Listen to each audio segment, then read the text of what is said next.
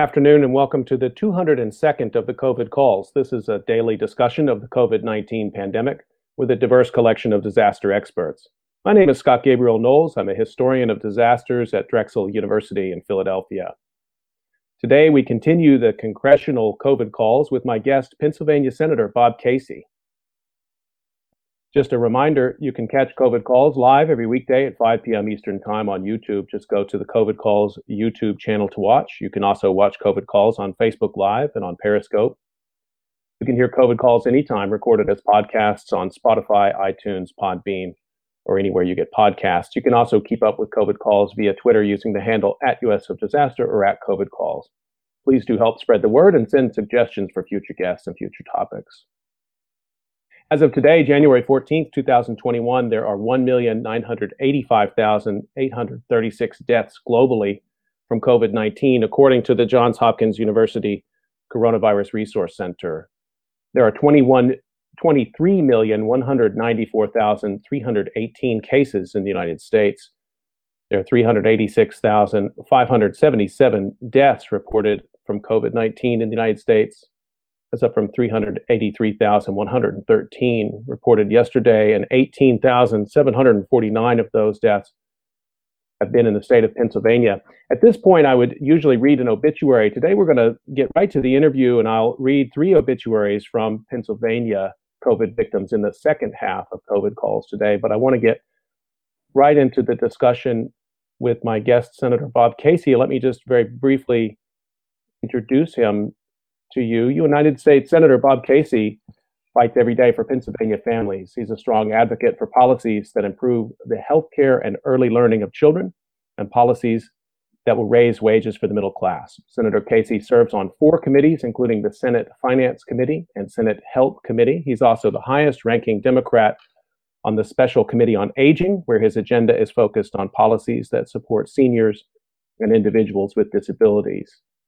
Senator Casey and his wife, Teresa, live in Scranton and have 4 adult daughters. Senator Bob Casey, welcome to COVID Calls. Thanks for your time today, sir. Doctor, great to be with you. Thank you. I'd like to start the way I usually do, just find out where you're calling in from and what the pandemic situation is like there today.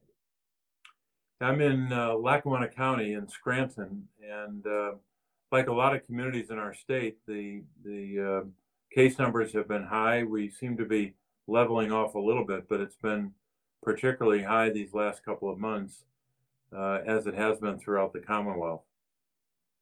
I wonder if you could tell us a little bit, just as we start out, about your experience of January 6th. I mean, we seem to be making history almost every day in this pandemic. January 6th was quite a day. Can you talk to us a little bit about it? Yeah, I was in the Senate chamber when the disturbance surfaced, and I, of course, being the optimist that I am, never thought that it would reach the point that it did. When I knew there was something wrong when the Vice President Pence, who's in the Senate, his role is president. He's called president of the Senate, and he presides, not all the time, it's rare, but on occasions where there's something substantial that's going to transpire, like the determination of electoral votes. But as Senator Lankford from Oklahoma was speaking, you could see a security official go to the rostrum and ask Vice President Pence to leave, kind of pulling him off the away from the presiding officer's chair. And he then had to be replaced by Senator Grassley, who's the president pro tempore. But when that happened, I knew something was wrong, and you could hear a little bit of noise, but not much. We couldn't hear gunfire or windows breaking or the like. But then within a matter of minutes, the Capitol Police kind of stopped the proceedings and urged us to stay away from the doors, stay at our desk, and they would lock down the chamber. But over the next, say, 20 minutes, the chamber was flooded with staff and Capitol Police and Secret Service, other personnel. So now a chamber that had a little more than 100 now probably had 200 people. I thought we would be there for a period of time and the disturbance would be quelled and we'd go back to work. But it wasn't soon after that that we were rushed out of the chamber. By this time, about 200 people going through just one door because all the other doors were locked and Hmm. secured. What Right. I didn't know at the time, and I found out much later, like a lot of Americans, is that they were very close, very close from the chamber. Some coming to apparently take hostages and maybe trying to kill the vice president, if not kill others. So it was only afterwards that I realized the gravity of it, and it was just a terrible day for the Capitol and the people that work there, but really bad day for our country and for democracy. And there must be full accountability for this. Well, what do you expect to happen next? I mean, you've already voted to impeach this president once. Is that where this is headed in the Senate, and when do you expect it to happen? Well, we don't know precisely when the Senate trial will start, but we know this: the law requires that we have a trial. Once you have articles of impeachment that are delivered to the Senate, that compels us to have a trial. I don't think it should take that long. Maybe two. I hope it'll only be 2 days, probably three. Hmm. But we would have to come to a determination in the Senate. Now that he has been impeached, we'd have to come to a determination about conviction or not based upon the evidence. I think the evidence already on the public record is substantial. You don't have to unearth a lot of new documents to make the case, but that process will potentially go beyond his term. So the question of removal would be moot, but the question of conviction would still be a determination by the Senate. And one of the questions that's been asked a lot, and I'd like to get your perspective on it, with so much work for Congress to do in the new Congress and the new administration to fight this pandemic, any concern that there's a Trump hangover with this trial that has to, as you say, has to happen, and these votes that have to happen? How will the Senate be able to do both of those things? Well, there's no question there'll be a hangover, but I think there's going to be a hangover from this president on a lot of fronts. He operated every day by one rule: divide. That was he literally believed that was in his best political interest, to keep the country divided and hostile. And he was very effective at keeping the country divided. So no matter what we do, there'll be somewhat of a hangover. But I do think people begin to turn the page. It may be difficult to turn the page maybe in the first few days if there is a trial, but we've got to do both. We've got to transact business in the morning, meaning trying to get confirmations done of cabinet officials and leading major agencies, and we have to do a lot of work to prepare for a COVID-19 and economic relief bill, and we have to conduct a trial. So the trial part of that, the impeachment trial part of that, would proceed in the afternoons and well into the evening. And I hope that we could, and there's no guarantee of this yet, but I hope we could have this play out, say Thursday, Friday, Saturday, and maybe by the next week concentrate on the new administration's work and the work we have ahead of us. I want to talk just a little bit more about the year that we've had, and a question that's been very much on my mind is the connection between the pandemic and all of the tension and violence, in many cases unexpected, pushback in this country to public health measures. It's been a very rough year. It was a very rough year. What connection do you see between the pandemic and the violence that happened at the Capitol on January 6th? I'm sort of fascinated to find out, because it's very hard to differentiate the violence of this past year. It's hard to pull this pandemic away from the politics. I'm curious to know the way you see those connections. Well, both the pandemic and the attack on the Capitol both have their origins in the president's conduct, the president's actions, and his ability to, or his focus on, obsession really, with dividing Americans. There's no question that in my judgment, his words and actions incited the mob that came to the Capitol. It's hard to comprehend how powerful his voice is with certain Americans, but I think that was most evident when you had people storming the Capitol, not only intending to kill or capture or injure members of Congress, but they said over and over again when they arrived, at least a large group of them, three words: hang Mike Pence. If a president, Republican president, can so incite a crowd to commit or try to commit an act of murder against his governing partner, a fellow Republican, a conservative Republican, you know the power and the toxicity that he brings to and has brought to our dialogue in America. So the same is true, unfortunately, with regard to the virus. Think of where we would be now. Those case numbers and death numbers that you read today, more than 18,740 deaths in Right. Pennsylvania. Staggering. Those numbers would be a lot lower, both in Pennsylvania and across the country. I am certain if the president, way back in March, if not before that, was very clear with the American people, if he told the truth, like he told the truth to Bob Woodward when he thought no one was listening, Right. about the severity of the virus, the death and destruction that would result unless we could somehow tackle it. If he told the truth, if he modeled good behavior, if he didn't divide the country even on masks, we would be in a different place now. We wouldn't have this political divide on public health and on masks and the rest. So his ability to demonize and divide and frankly distract away from the priority of having the nation united to defeat the virus not only led to more deaths and more cases, but actually made the economic trauma worse. As long as the pandemic was extended, then the economic trauma was going to continue. So a lot of people were hurt by his failure to lead and his obsession with division rather than unity and consensus.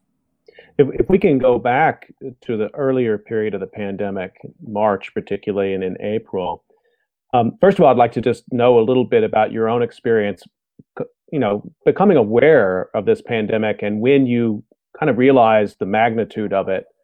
And I want to ask that because it did seem there was a time there when it's kind of ironic, there was a unity. We were all separate. We were all in our homes, those who could be. But there was a national unity of purpose in places around the country, and it dissolved pretty quickly.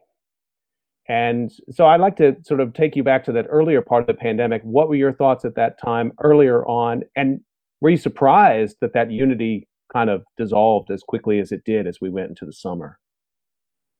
Yeah, again, I think it starts with the president. When you have a national pandemic that is raging around the world, beginning to rage around the world and affecting your own country, there's the leadership, the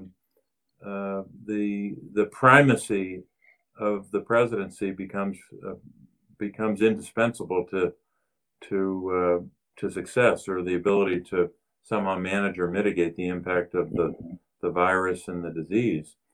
So any consensus that dissolved, that dissolution was led by a president who just refused to embrace the truth and literally to lie about it over and over and over again, which I guess was a precursor to his lies about the election. Right. But you're right. At the beginning, there was a much greater consensus about what we had to do together. That by staying home, we could all do our part.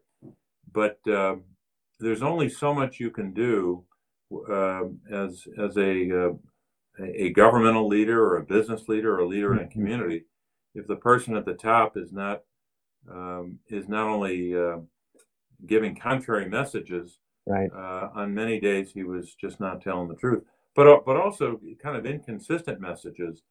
Even the public health messages were undermined by his failure either to enunciate them or his sometimes right on the same stage where one of the scientists or professionals would say something and he would try to reinterpret it or say it a different way so to make it sound not so bad. His obsession with the stock market should have been an obsession with tackling this virus. Aside from and I agree with you, it must start there with the president. Aside from that, what were the other things that happened in the federal response that you were keeping an eye on there in the spring that we can learn from as we go into this second year of the pandemic? We're going to have to change the way that we react to disasters in the United States, whether or not the president is a disinformation artist, which that one is. There's no question that we've got to reassess the public health infrastructure of the country and learn from this pandemic to better prepare for the next.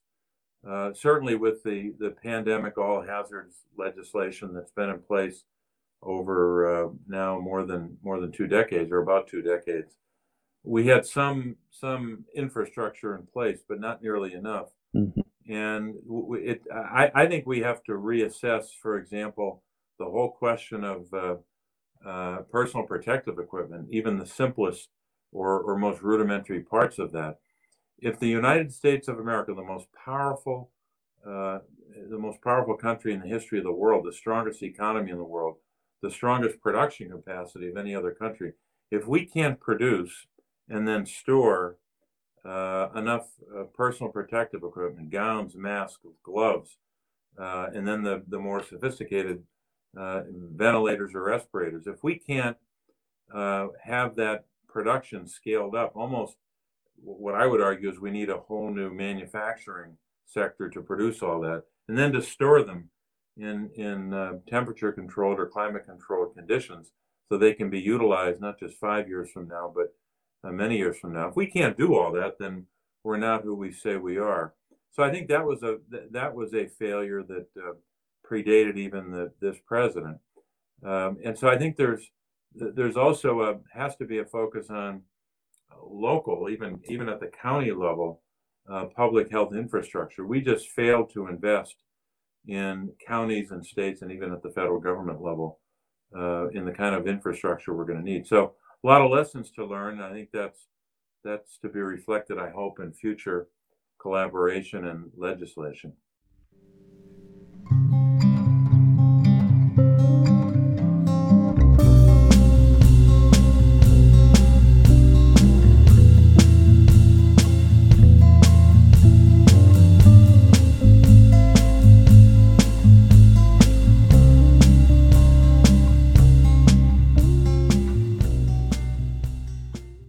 Well, let me pick up on one issue that I know you've been very active on, and it's been startling, I think, to everyone that more than 40% of the deaths from the pandemic have been in long-term care, elder care facilities. You co-sponsored a bill with Senator Patrick Toomey in November. I'm just going to read just a sentence from the press release there, but in proposing it, you said we have an imperative to help nursing home residents and workers amid the public health crisis. And we must also improve care quality in nursing facilities, especially those that have a consistent pattern of failing safety and care standards. Why were nursing homes so vulnerable, Senator? Well, I think in some ways we have to look at this from 2 vantage points. One, what would be the circumstance in long-term care facilities absent the pandemic? Mm-hmm. Unfortunately, that's not a very positive picture, because we have not invested enough, nor have we held nursing homes and long-term care facilities accountable enough, even absent the pandemic. So that's a whole other question, and Senator Toomey and I were trying to address that question in our legislation.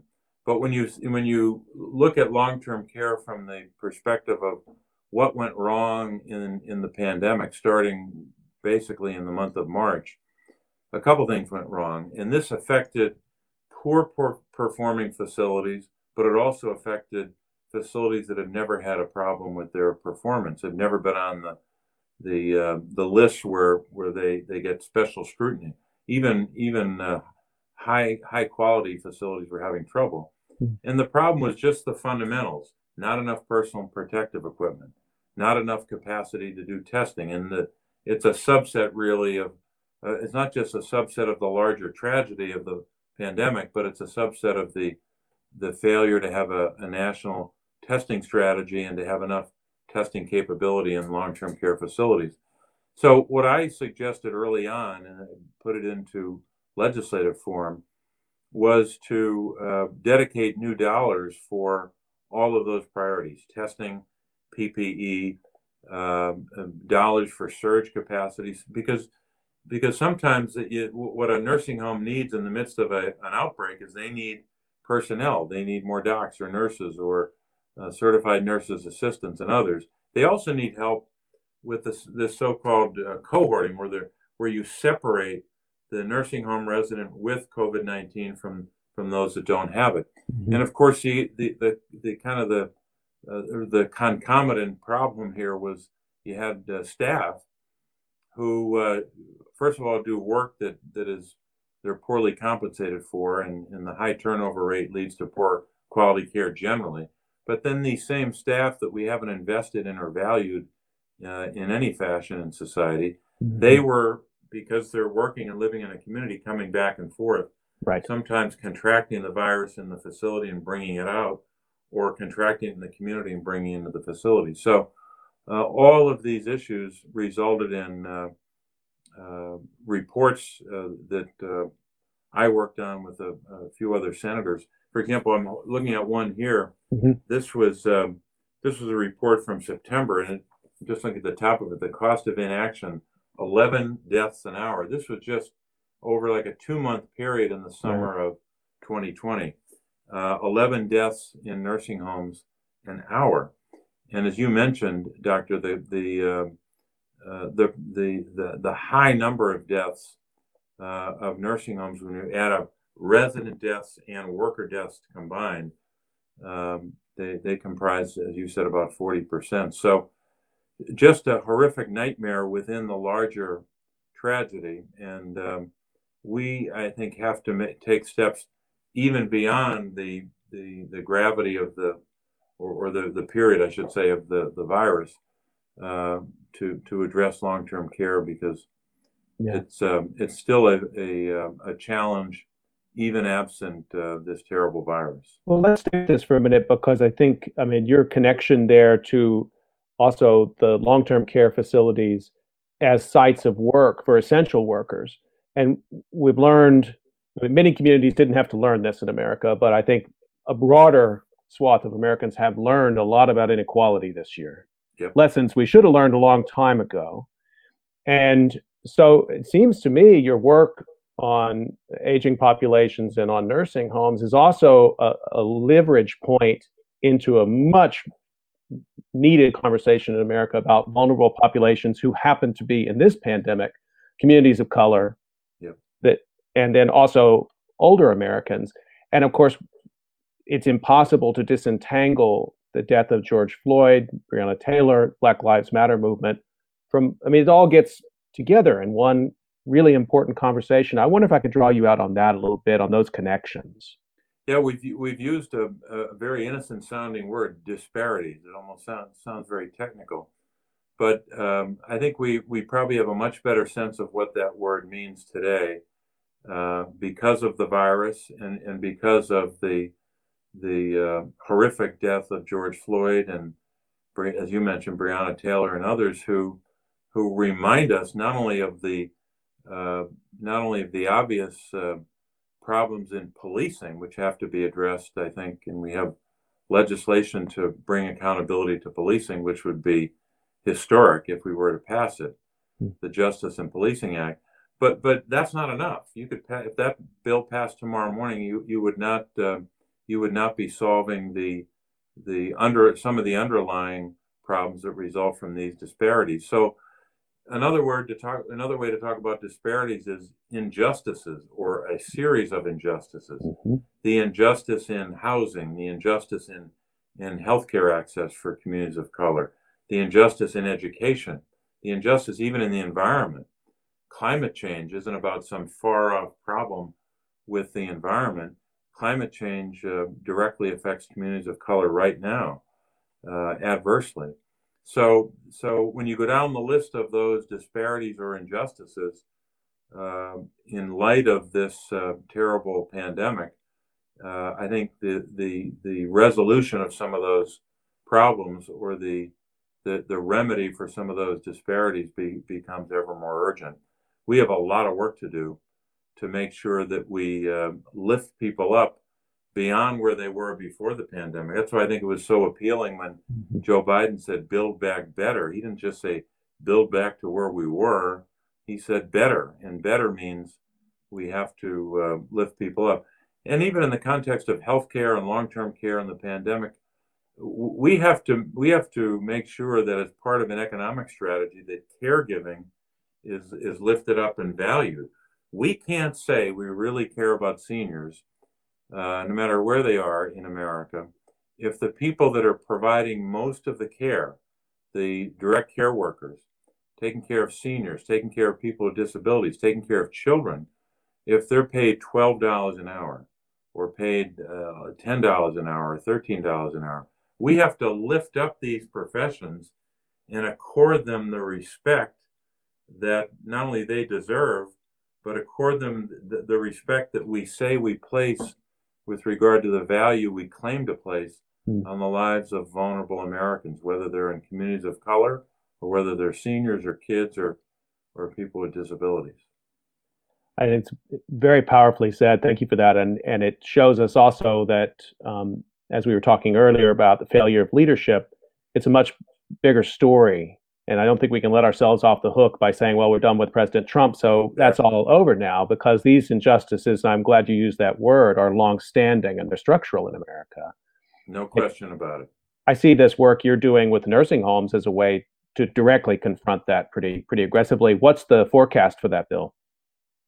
Well, I think the fact that Senator Toomey is supportive is significant because, as you know, in the Senate, getting a bipartisan dance partner, otherwise known as a co-sponsor, can be rather elusive. It's difficult. So I think we should be able to pass it. But I don't think that will be enough in this space. We have to do more. Part of this is dollars, and that's where you have real trouble getting consensus. But there are ways that we can improve care and improve improve long-term care by making sure that if we're going to have a program, as we do now, it's now called the Special Focus Facility Program, which focuses on the nursing homes. We have about a little more than 15,000 nationwide. There's about 3% of them that consistently have problems or poor performers. But the program to provide special focus on that 3%, and I think it's important to emphasize it's 3%, it's not 90 or 80, but of the 3%, it's a couple hundred facilities, but we've had a program that was only able to cover a portion of the 500 or 600 that are usually on the list. So this would make sure that the resources are there to pay attention to all 500 and not just about 100 of the 500. But we also have to help these long-term care facilities with basic, the basic costs of providing quality care. We can't just throw the book at them and say you're not doing a good job. You're providing poor care. We have to, in my judgment, provide more support. And again, it's an obligation, I think, that we have. And we say that we care about seniors. We say how much we learn from them. These are people that fought our wars. They worked in our factories. They built the greatest middle class we've ever known. They've brought so much love and value to our lives.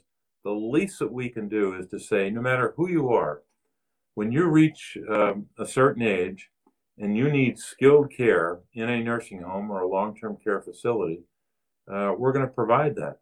The additional challenge here is we don't have enough opportunities for them to get home and community-based care.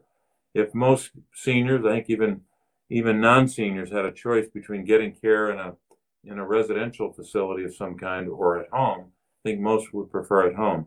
We haven't made that transition yet, mostly because the dollars haven't been there to provide home and community-based services for both for seniors and people with disabilities. We've got about 800,000 Americans on a waiting list to get those kinds of services. So that's a whole other legislative initiative.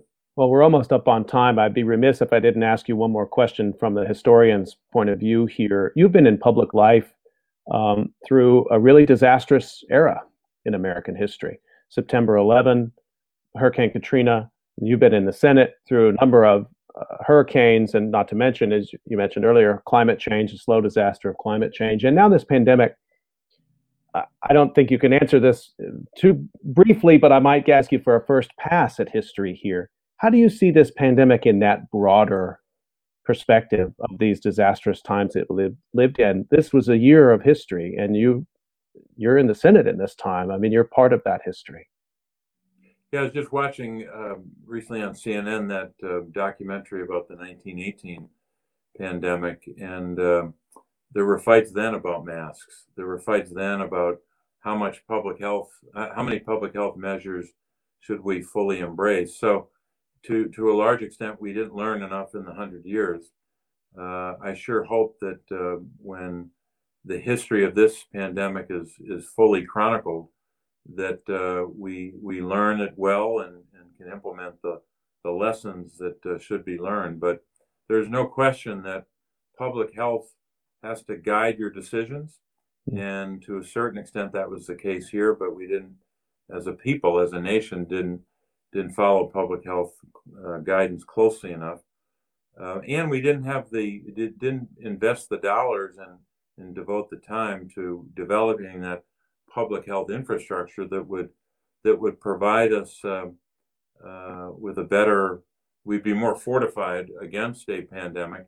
It would also help even now with the advent of the vaccine. I think some of that public health infrastructure would be readily available or translatable, maybe is the right word, to the distribution of the vaccine. So there's a lot to learn, but I'm just mindful that we lost a lot of Americans, and I think unnecessarily, because of some of the failures at the federal level, and because of some of the politicization of some of these issues. So I hope that if we're confronting a pandemic again, God help us, I hope it's not for decades from now, that we will have learned something. Senator Bob Casey, thanks so much for your leadership through a difficult year, and thanks for making time to talk about it today on COVID Calls. Really appreciate it, and good luck in the next Congress. We need you there. Thanks, Doctor.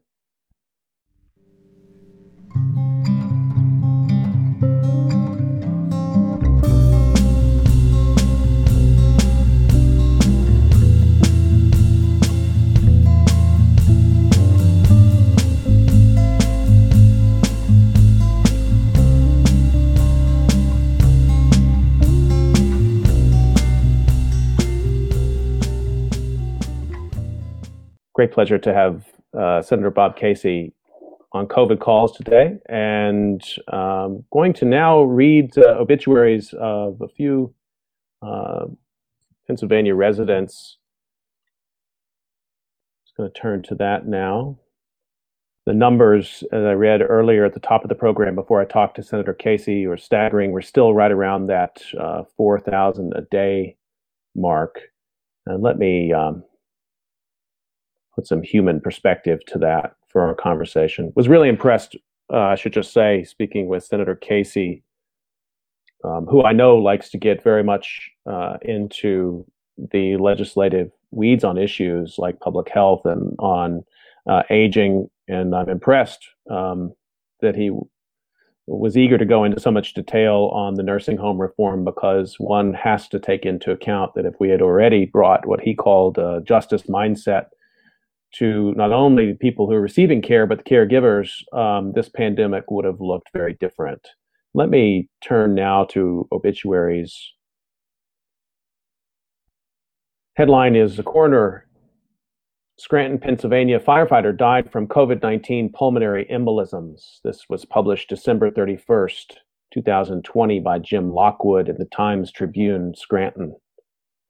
The death of a 28-year-old Scranton firefighter was caused by multiple pulmonary embolisms from COVID-19, Lackawanna County Coroner Tim Rowland announced December 30th. Stephen Sunday, who died December 29th, previously tested positive for the COVID-19 coronavirus and was in quarantine at home when he became critically ill and was hospitalized, Rowland said. A pulmonary embolism is a blockage in one of the pulmonary arteries in the lungs. A firefighter since January of 2020, Sunday died at Geisinger Community Medical Center. As of December 16th, the city said 14 firefighters had tested positive for COVID-19 and another 6 were in quarantine, bringing the number of personnel out to 20 in the department with 135 firefighters. We're starting to see several of those members return to work, Fire Chief John Judge said. In total, 32 fire, police, and public works employees were off work because of positive COVID-19 tests as of December 16th. Updated information on the number of city employees who have tested positive and were out of quarantine was not immediately available. Sunday is the only city employee to have died from COVID-19, City Business Administrator Carl Deely confirmed. Police officers and firefighters began receiving COVID-19 vaccines recently, he added. Remembered by friends and colleagues for his enthusiasm and work ethic, Sunday followed in the footsteps of his maternal grandfather, John P. Lawless, in becoming a city firefighter. A 2010 graduate of West Scranton High School, Sunday was a standout baseball catcher and the first sophomore inducted into the 1,000-pound weightlifting club. He also played for the West Side American Legion baseball team and hit a home run at Doubleday Hall of Fame Field in Cooperstown, New York. Sunday earned an associate's degree in physical education from the Sullivan County Community College in New York and played on 2011 conference title baseball team. He was awarded the 2012 Chancellor's Scholar Athlete Award, one of 2 given throughout New York State annually and the first at SCCC. An avid Red Sox fan, Sunday then attended St. Thomas Aquinas College in New York, where he played on 2 championship teams and in the NCAA Division II College World Series. After college, he played in the Independent Frontier Baseball League in Michigan and Kentucky. Sunday then became an emergency medical technician with Commonwealth Health Emergency Medical Services and was a certified deep water scuba diver. A funeral procession led by the Scranton Fire Department traveled to Cathedral Cemetery for interment. Active and retired city firefighters marched in formation to the cemetery. We will be properly sending off our brother, Chief Judge said.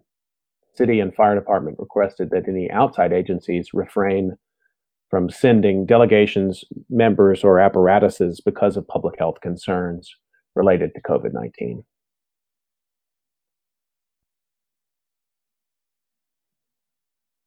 Keeping with Pennsylvania obituaries, the headline is Abraham Emanuel Brown, 85, worked as a security guard and loved to garden.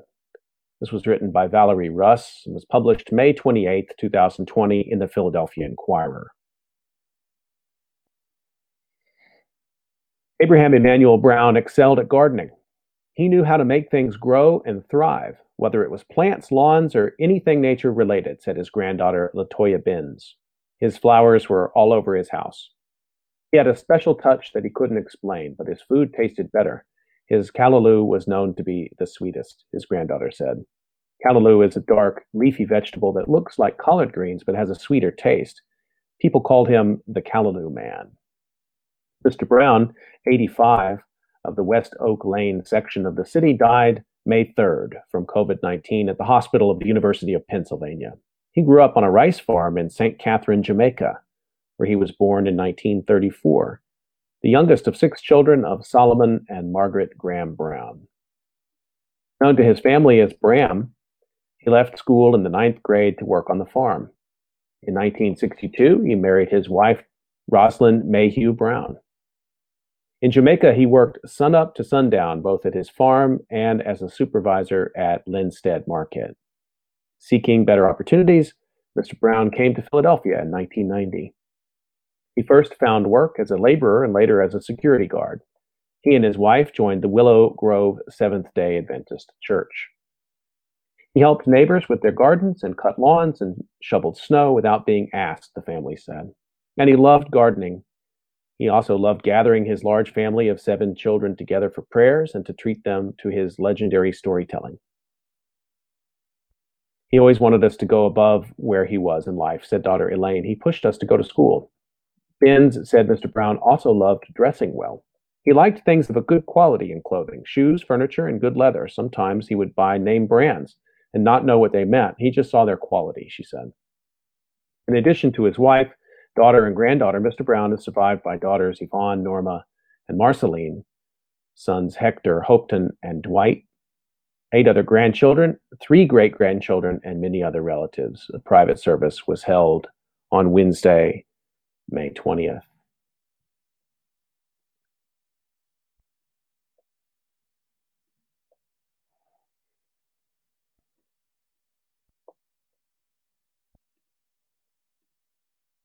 The headline is Newcastle Couple Loses Battle Against COVID-19. Betty and Dave Castick died days apart following COVID-19 diagnosis. This was published April 19th, 2020. It was reported by Caitlin Sykes. Dateline is Newcastle, Pennsylvania. A Newcastle family is heartbroken after losing a couple to COVID-19. Betty and Dave Castick were living out their dream and traveling the country by RV. It was always her dream to get an RV and travel, said Kristen Esposito, Betty's granddaughter. Esposito said the pair retired in 2019 and bought the RV in September. They hit the road immediately, stopping in Maine in October, then the Florida Keys. She said Betty always wanted to go to Mardi Gras, so the couple arrived in Louisiana in January. When they went to Mardi Gras, the coronavirus wasn't as big of a deal at that point, she said. The pair returned home on March 21st and days later became ill. On the 26th, she started getting a fever, she said. She just was kind of achy and had a fever. She didn't have a cough. Her throat didn't hurt. No other symptoms except a fever. She thought, maybe I'm just getting a virus or an infection. She wasn't too worried. The hospital told Betty to get tested for the coronavirus on the 30th of March.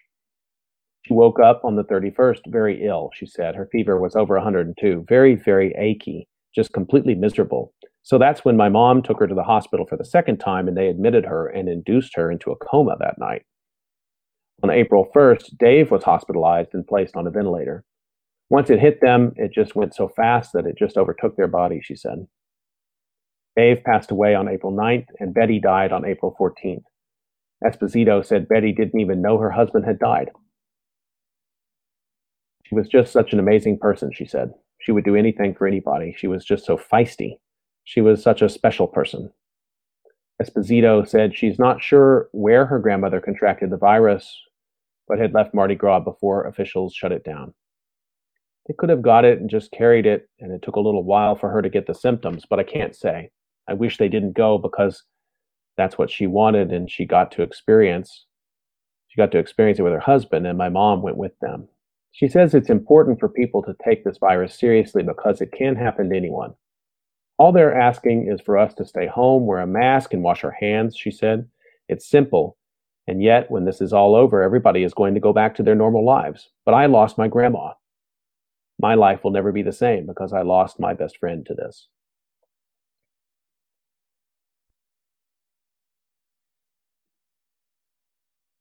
I want to remind everybody that you can catch COVID calls live every weekday, 5 p.m. Eastern Time. And I want to once again thank my guest today, Pennsylvania Senator Bob Casey, for joining me on one of my special congressional COVID calls. And we're going to continue with that tomorrow. I have House Representative Jake Auchincloss, representative of the Massachusetts 4th District, tomorrow.